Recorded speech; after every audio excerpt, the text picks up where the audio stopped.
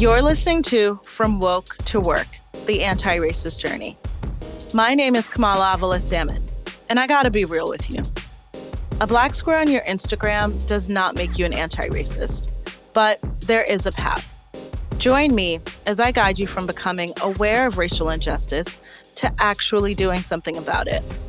Whether you're an ally ready to take action, or just a black person looking for someone else to answer all those ally questions, you're in the right place. It's time to go from woke to work.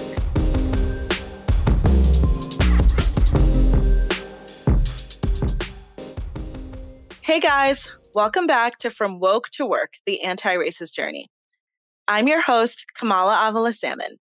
Now, in the last episode, we talked about the importance of awareness, what it is, why we need it, and how to make it count. Awareness is a really important step in the journey towards allyship and anti-racism. It's that initial spark that, if harnessed correctly, can spur us to deeper inquiry and ultimately action. But awareness on its own is not enough. While we can't be working on problems that we don't exist, simply knowing a problem exists is not necessarily being ready to solve it. In this episode, we're going to unpack some of the limits of awareness. Now, let's go back in time to early summer this year. The murders of Ahmaud Arbery, Breonna Taylor, and George Floyd were top stories in the country, maybe the world. It seemed like everyone was talking about racism and anti-Blackness and anti-Black violence. Awareness was at an all-time high, yet at the same time, it was clear to me that while we were having conversations, we still were maybe not having the right ones. Now, for years, I've been writing on social media about race, and I'd long used the hashtag #TalkAboutRace as a call to action and a rallying cry. I firmly believe that if we could have more honest conversations across races about racism, we could make progress. And I'm not sure that that's wrong, but boy, did this summer prove that it wasn't fully right either. I don't think I realized how much non-Black people could talk about race and still move no closer to really understanding the nature of racism. How it lives not only in the big moments of who is most likely to get a knee on their neck for almost 9 minutes, but also who is or who isn't part of their team at work, who they hire, who they mentor, who they develop for, who they groom. And I definitely underestimated how long a nation could talk about race, releasing statement after statement in support of Black lives, without taking any concrete action to address systemic racism. So why is that? Why isn't it as simple as when you know better, you do better? Now, my guests today are the perfect people to talk about this, because through their work as diversity, equity, and inclusion professionals for large public companies, they're on the front lines of trying to raise awareness, and they can see very clearly its limits. First, let's welcome Charise Torres. Charise is an inspirational leader with nearly 25 years of experience in marketing, brand management, strategic planning, and change management.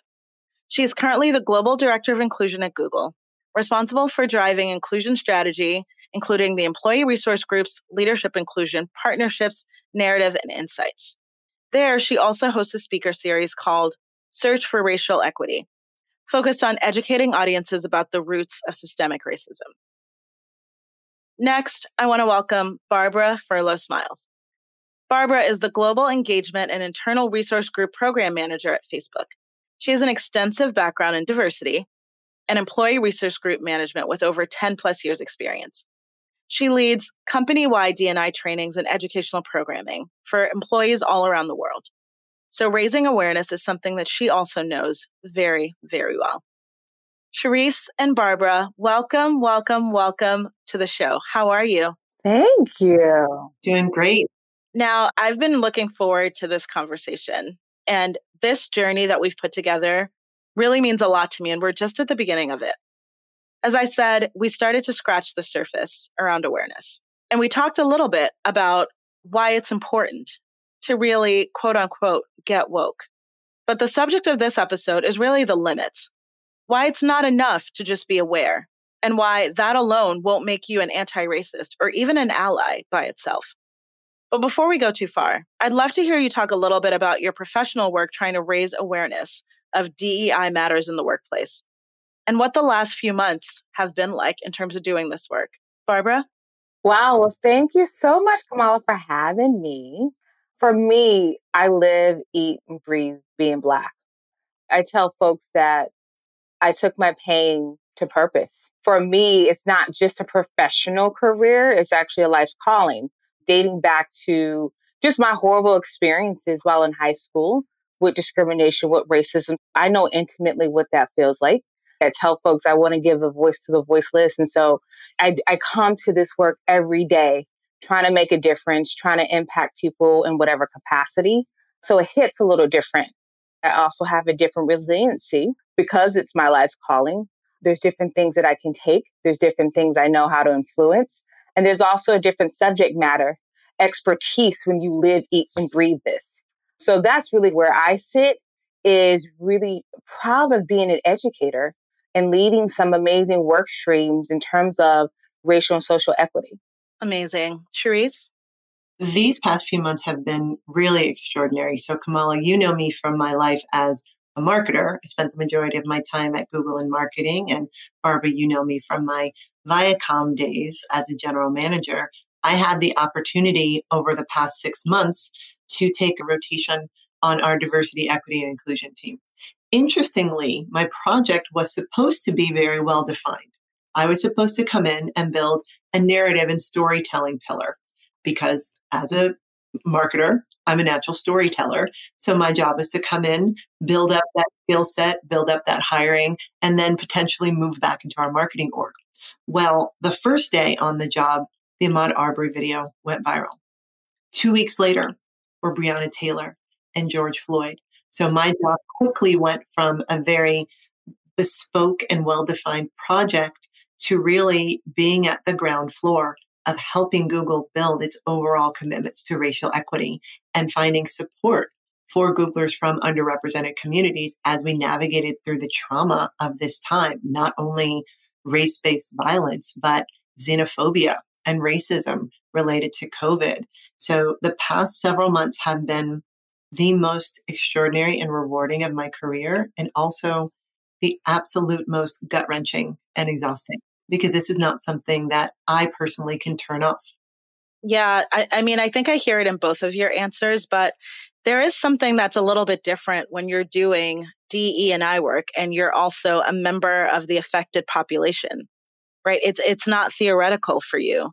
It's a job, but it's not something that you can take off at the end of the day.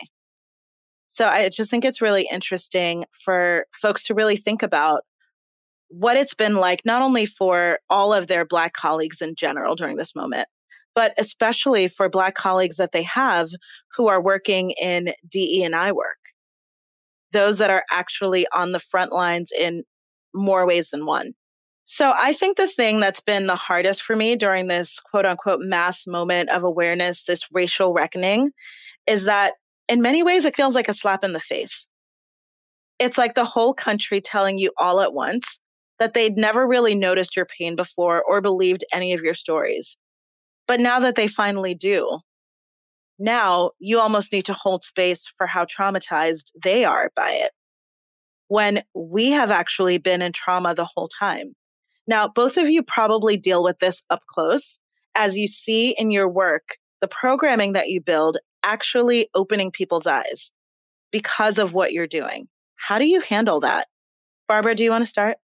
Yeah, so Kamala, you know me from Facebook. I'm dubbed the self-care queen.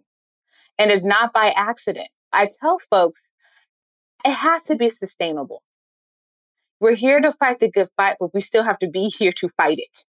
There are alarming rates, in particular Black women alone, dying from heart disease, stress-related illnesses. And that's not by accident. If you can see the trauma that you talked about, that's times 20, right? You're talking about Black women who are dealing with not only race, but then gender. And that's a whole nother slew of issues that we encounter. And so for me, I decided very early on, being mentored by an amazing Black woman, that I was going to be a fierce advocate if I was going to be in the space of self-care. And what I mean self-care is being unapologetic. So examples of that is, at Facebook, we have amazing benefits where I took some childcare leave. I took 2 to 3 weeks. I know a lot of people would be like, oh, you don't want to show weakness. And I think that's another thing in the Black community. we're always taught and built not to show weakness. We're always taught and built to be better than everyone else. And I think it gets to a point where, in particular, as Black women, we're human. And I think, to me, sustainability also, there's a responsibility, if you're going to be in this fight, to do a self check, to make sure that you are whole and that you are well. What that did for me with everything that happened this year, in light of COVID, in light of being a mother, in light of being a wife, right? You layer all that on, is that I decided to get very selfish with my time and very intentional with what I consume. So I don't look at the news a lot. There's certain things I don't eat anymore. And there's certain people I don't talk to because I have such limited space. I just wanted to echo that because I think for me, when I talk to many women, I talk about own your greatness. I have a workshop that I talk through, and it saddens me at how much permission, in particular women and Black women, have in order to take a break. That's another life calling for me, is take a break. Really focus on your self-care. This still will be here. It's been here for centuries, right? So it's really more of a reality check that I like to echo. Yeah, I'm just going to just chime in right on the self-care front. I found once COVID hit, once we were in shelter in place, I made it a very deliberate moment working with my therapist. And yes, I have a therapist, and I recommend that everyone has a therapist, particularly if your skin is brown. Amen. Yes. Particularly in this date and time. And I think there are too many times that we don't talk about that. I come from a family where you thought only quote unquote crazy people went to a therapist, and heaven help you if you need an antidepressant. They're never going to let you live that down. But I am proud to say I have a therapist. I am proud to say that anti-anxiety medication is a lifesaver for me. So before COVID even hit, part of my coping strategy, part of my self-care strategy was to be deliberate about the way I start my day. I do not start my day opening my phone. I do not look at the news or social media or my email. The first thing I do is I roll right out of bed and I sit on my mat to meditate. If I don't start dropping into myself, centering myself to begin my day, someone else will be setting the pace for me. And I decided I need to set my pace for each day. So I start in meditation, I start in prayer, and I do a small reading. So I feel centered and grounded for whatever the day might bring me. And because I've been through therapy, because I've specifically been through trauma therapy, I was able to see, and Kamala, you called this right out at the beginning, this is a moment of trauma for Black people that has gone on for centuries, but this moment is highly triggering and others are feeling it at the same time. So what I ask people, especially when we're on an anti-racism journey with others, is yes, you should hold space for what you are feeling, but you need to center your Black colleagues in this moment because while you are feeling it, they have been living it. And when I looked at the way we were going to support communities at Google through this time, I went back to my trauma counselor and I said, this is a moment of trauma. We need to hold space and we need to have professionals to hold this space. It's great to come together with your peers and have a conversation. But in moments of deep trauma, you need a professional to help you process that, to help you hold space for it, to help you know what to do with it so you don't just spiral within your community. Yeah, I just think that's so important because this moment is so unlike most of the other moments that have looked like it before. And I've had a lot of time to think about why that might be. And there's a number of factors, COVID definitely being a big one. This moment of just being alone and by ourselves and deprived of some of the more typical escape routes, whether it's TV shows, sports, going out, drinking with friends, all of those things have been, put on pause. So I think for people who are not Black, who previously had escape routes to not focus on what was happening in the Black community, those things have been taken away. Now, but on the flip side, I think one of the biggest dangers around awareness is that for too many non-Black people who are just now getting woke, they sometimes feel as if that alone is the prize, right? It's like, okay, I get it now. Black Lives Matter. I agree. I'm an ally. And a big part of why I put this journey together with a lot of steps between awareness and allyship, not to mention anti-racism, is knowing about racism is not the same as dismantling racism. You actually need to do a lot of work on yourself and in your community and your circles before you actually can get to the point of declaring that now you are an ally. So I'm curious if you guys have witnessed people in your own circles, in your work or otherwise, who seem to be mistaking awareness for action. How does this play out, and how do you try to steer them in a better and more productive direction? I think for me that the biggest example is when it comes to allyship, when someone feels that allyship is a title they can bestow upon themselves. Allyship, like sponsorship, has to be earned, right? For someone to say, I am aware of racism, I am supportive of people of color, therefore I am an ally, you have to ask yourself, why do you give yourself that title? When is the last time you lent your equity, professional or personal, on behalf of someone from an underrepresented group? What sacrifices are you willing to make to support someone from an underrepresented group? And I think it's that bridge from, as you said, awareness to action that makes the difference in who truly is an ally or not. When you think about the difference between a mentor and a mentor is someone you can talk to about your journey. A sponsor is someone that talks about you when you're not in the room. And you may never even be aware that they spoke up for you, that they spent their political and their professional capital on your behalf. I believe that allyship is the same way. If you are doing it looking for a gold star, if you're doing it looking for recognition or reward, that is not allyship because you are doing it to your benefit. Allyship, I believe, is selfless because you are doing it with no hope or no expectation of recognition, reward, or personal benefit. You are truly taking your personal capital and applying it for someone else. Very powerful. Exactly. Barbara, I know you've seen this, just sort of the moment the light bulb goes on and all of a sudden they're like, got it, I'm out here, I'm here for you. And you're like, but you haven't done anything yet. Oh, yes. I'm the queen of having these type of conversations, but doing it in a gentle way. But one of the things I wanted to share really quickly, I have amazing mentors and amazing friends who are superstars in this space. And one of my dear friends, Tyra Roxton, just actually posted this on Instagram. A lot of people misunderstand what being woke is. It's being awake to what injustices go in the systems you participate in. It isn't sleeping in private while you're publicly vocal for a few seconds. Otherwise, it's just performative, and we have enough award shows already.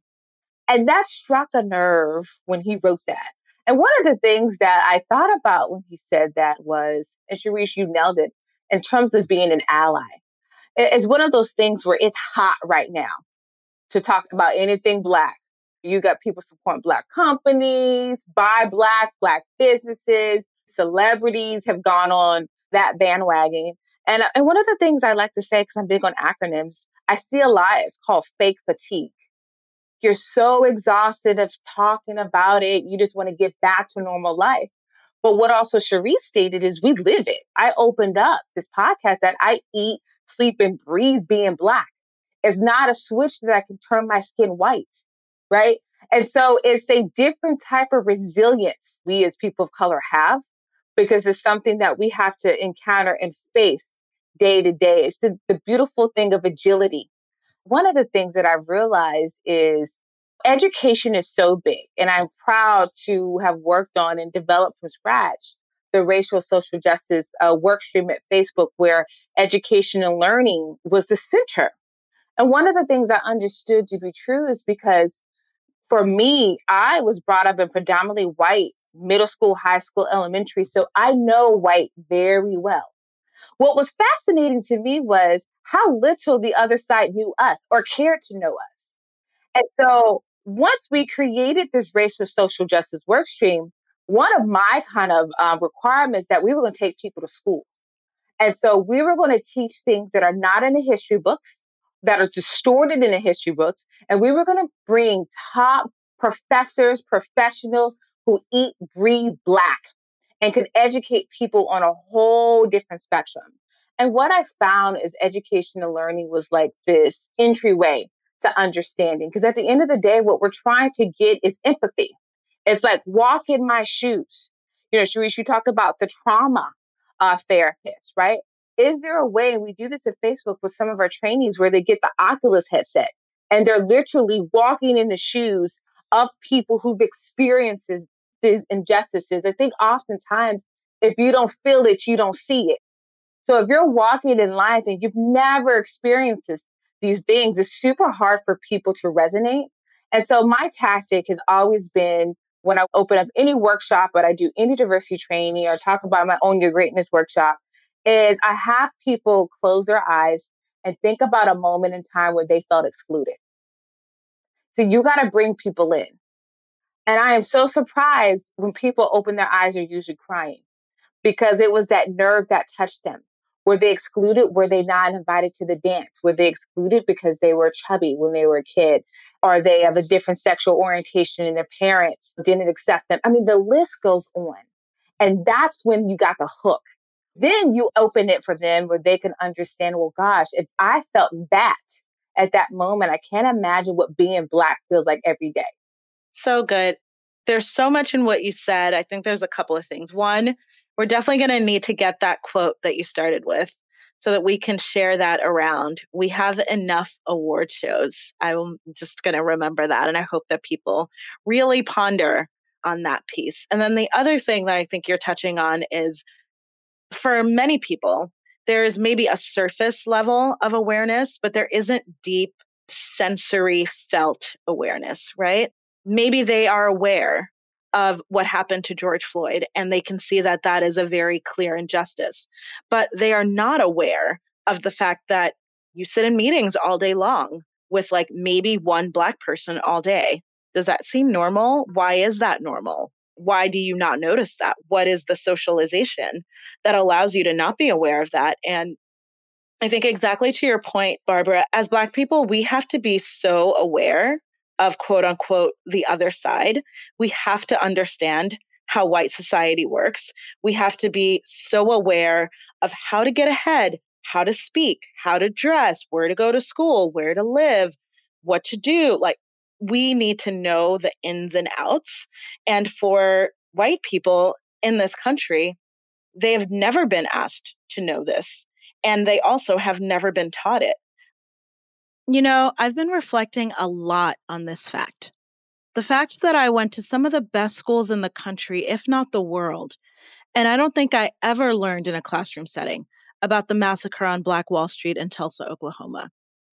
This act of domestic terrorism, carried out by angry white mobs against innocent Black people, whose only crime was doing better in life than some white people wanted them to. This was just never covered. Think about that. I learned about this just recently, in the last 5 years. And over the last year, we've seen depictions of it finally reach popular media. Let's think about what that level of erasure means. It means that we do not know our history, and therefore we cannot understand our present. And white people, more than most, have to really wrestle with what it means for them to arrive at a conversation about race so woefully, woefully underprepared. And so when you have this quote unquote mass level of awareness, what I want people to know is that they have just scratched the surface. Like, you think you know, but you have no idea. This is like some real world stuff. Like, this is like paper thin levels of awareness, right? And so you don't want to take a paper thin level of awareness and make a whole anti-racism plan and strategy. Like, based on what? You don't have the depth yet to know exactly what to do. So I just think that's so important. And Sharice, I know that Google has now taken even a more external facing approach to raising awareness broadly around systemic racism. And to me, it seems very clear why that's needed. But some people don't realize that even the very existence of systemic racism is something that many people are either unaware of or actively trying to refute. So I want to talk a little bit about the program you guys put together called Search for Racial Equity. Now, I know there's a lot of people who watch the show, and what they're getting is they're increasing their own understanding of the problem. And I'm just curious, what do you think people need besides just this information How do they take information like what you're serving in Search for Racial Equity and actually make it active, make it into effective allyship, make it into effective anti-racism?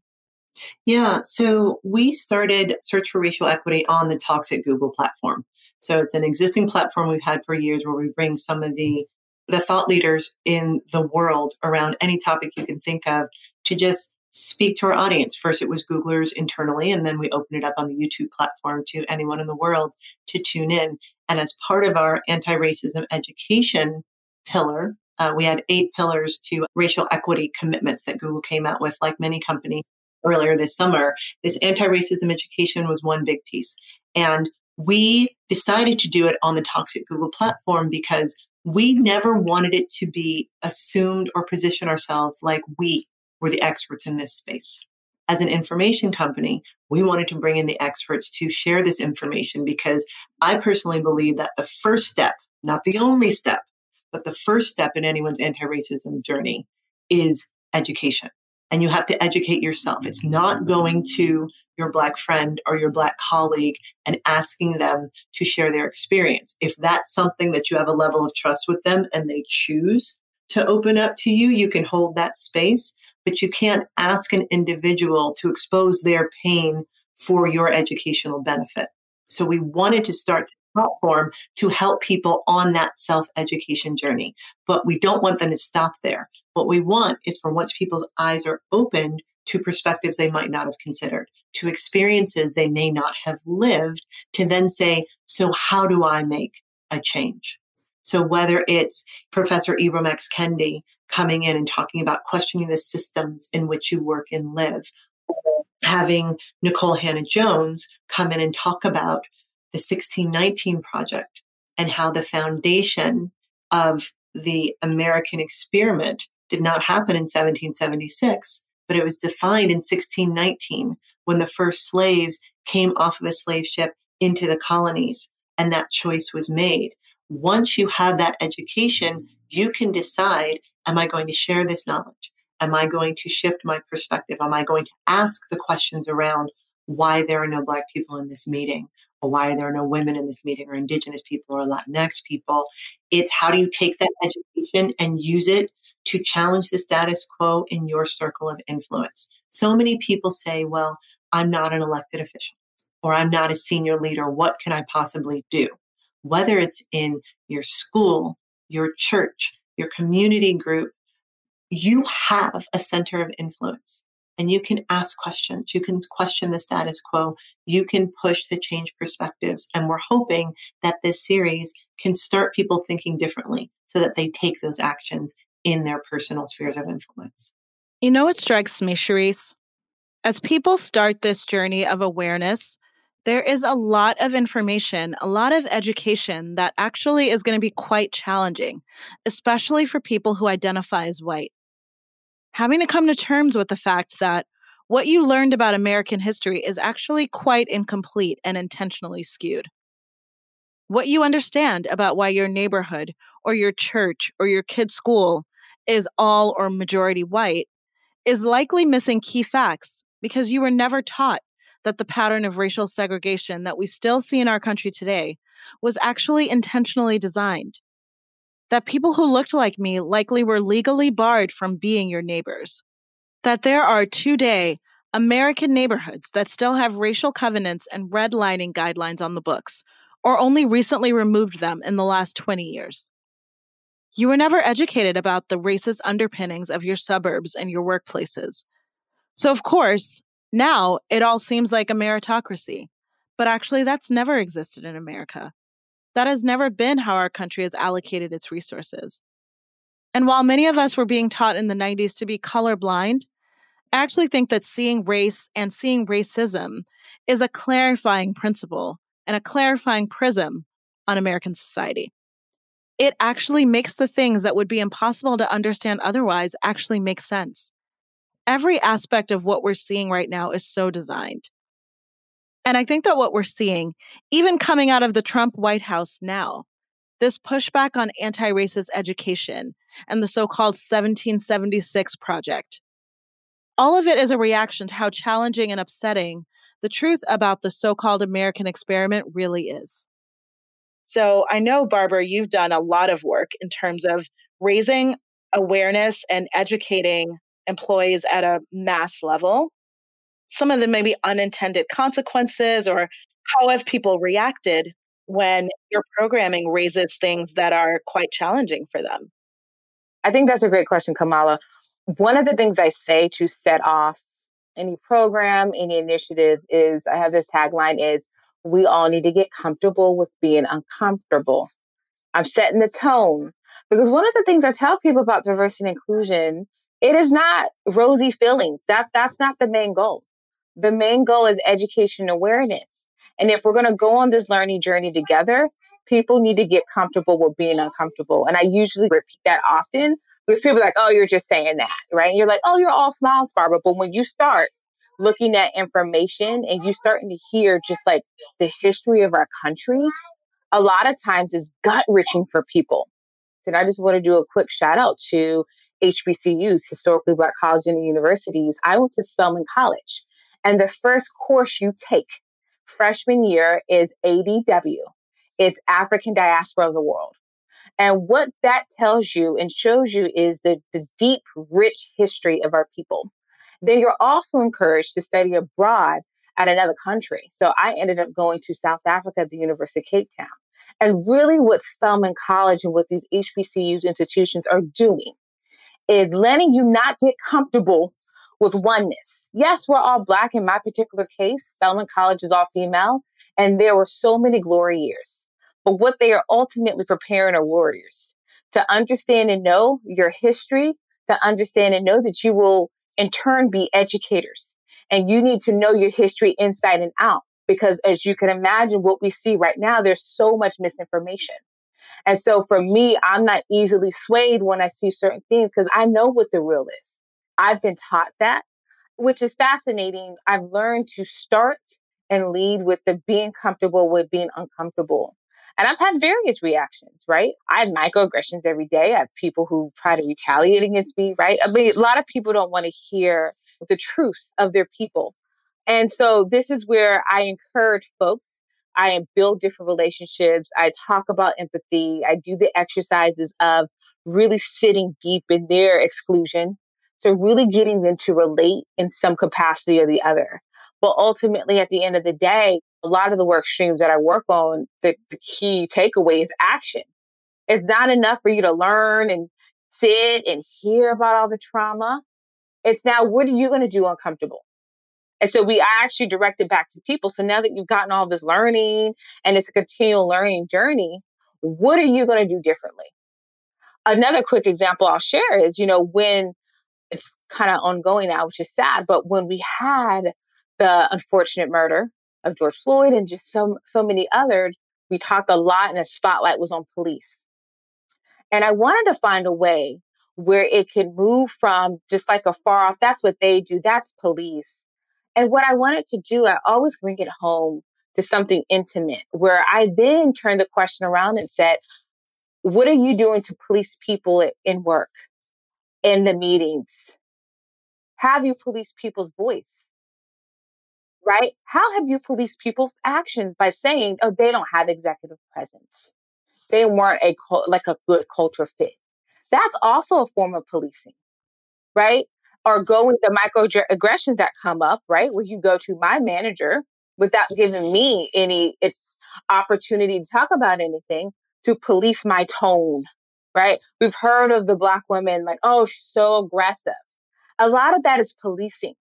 And so we had a great breakthrough when you start to take outside phenomenons and bring them inside intimately, where people have to self-examine, because at the end of the day, everyone has bias. The quicker we admit that, the quicker we're like, okay, well, I have bias. This is the world that we live in. The quicker we can all come to action. And so I am just a fan of real talk. I am not a fan of sugarcoating it. It doesn't do any justice to anyone, and it's a waste of time.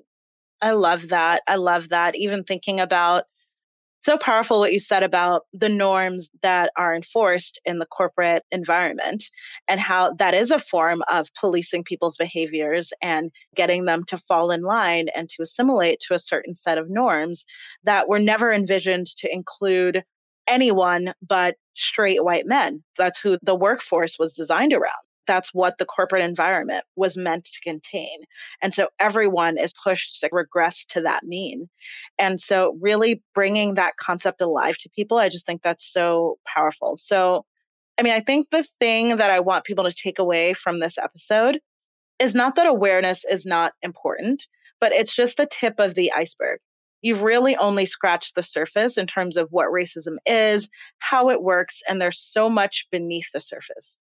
More to understand, and of course, more to do. So, Charisse, I just want to end with you because Barbara gave us so many amazing examples and that push to action.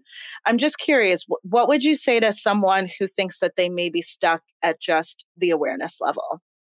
What advice do you have for them to go deeper into the funnel? The advice I'd have for them to go deeper, honestly, I'm going to piggyback on what Barbara said. You have to make it personal. If you're saying, wow, Charisse, I really was not aware of the experience of Black people. I was not aware, for example, of the impact of microaggressions or the impact of limited career opportunity. Ask yourself, how would I feel if my child were treated like this person?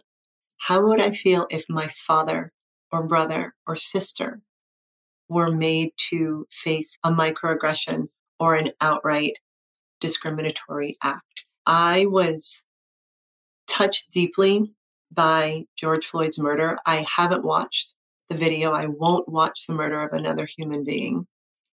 On Facebook, just last week, it came up that he would have turned 47 years old. It hits differently when you realize this person is your age. I turned 47 years old this summer. You look at someone and you can kind of have a distance. Even as a Black woman, you can have a distance. Oh, well, they're from a different town than I am. Oh, they were in a different circumstance than I. But when you get something that personal, when you can make that personal connection, it hits completely differently. So when someone is saying, I understand now, what do I do next? I would say, how do you make that personal connection? Who in your life is a 47-year-old man? How would you feel if that person was murdered on video for the world to see? Who in your life is an EMT? How would you feel if that person was killed in their home due to a botched police raid? Who in your life is a child visiting family in another state that was old enough to walk to a store to get Skittles and a soda? How would you feel if that child's life was taken? So it's one thing to make it philosophical, to understand it from an academic standpoint. It's another to recognize and identify with the humanity of people, not just when lives are lost. That's the most extreme case. It's what happens every day. How would you feel if your name prevented you from getting a job? How would you feel if your hair made someone think you were unprofessional? How would you feel if you had to police your tone of voice because you've been told that you're aggressive? So I'm giving lots of examples and preaching to the choir here, but I think the main step from awareness to action is to personalize, is to humanize what you are seeing and realize this is not just a statistic, and it could very well have been you or someone you love or someone who looks like you, save for the color of your skin. Powerful. So good, so good. So, wow, you guys have just dropped so many amazing gems on us. Now, we're just getting started on this journey towards anti-racism, and I feel like we're going to be unlocking major keys along the way. Thank you, Charisse. Thank you, Barbara, for being with us today to unpack some of the limits of awareness and also to start to point us towards where we're trying to go, which is allyship and anti-racism. I hope that everyone is feeling inspired by this conversation and ready to go deeper into the funnel. Now, it's not always going to be pretty and easy, but it is going to be worth it. So next time, we're going to talk about sympathy and why, just as Charisse was saying, and Barbara as well, until your feelings get involved and until it becomes personal for you, you probably won't be able to become truly invested in this fight in the way that we need you to. All right, that's our show for today. I'm Kamala Avila Salmon, and you can follow me at The Real KAS1. And before we go, Barbara and Charisse, would you like to tell the people where they can follow you? Sure. You can find me at Equal Parts Joy on Instagram and on Twitter. Yes. And you can find me on IG at Barb Smiles, Smilez. Amazing. Thank you, ladies, so much. Till next time.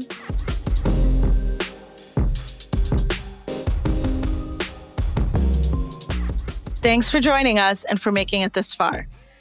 As always, I'm Kamala Avila Salmon, and you can follow me on social media at The Real KS1. Subscribe now wherever you listen to podcasts, and don't forget to rate us to help more people find the show. From Woke to Work was produced by me, Kamala Avila Salmon, in partnership with Julian Lewis and TJ Bonaventura at Studio Pod. Edits were made by Noda Lab. Our amazing artwork was designed by Tommy Gomez. And this fire track I'm speaking on was produced by Dave Contrap. Until next time.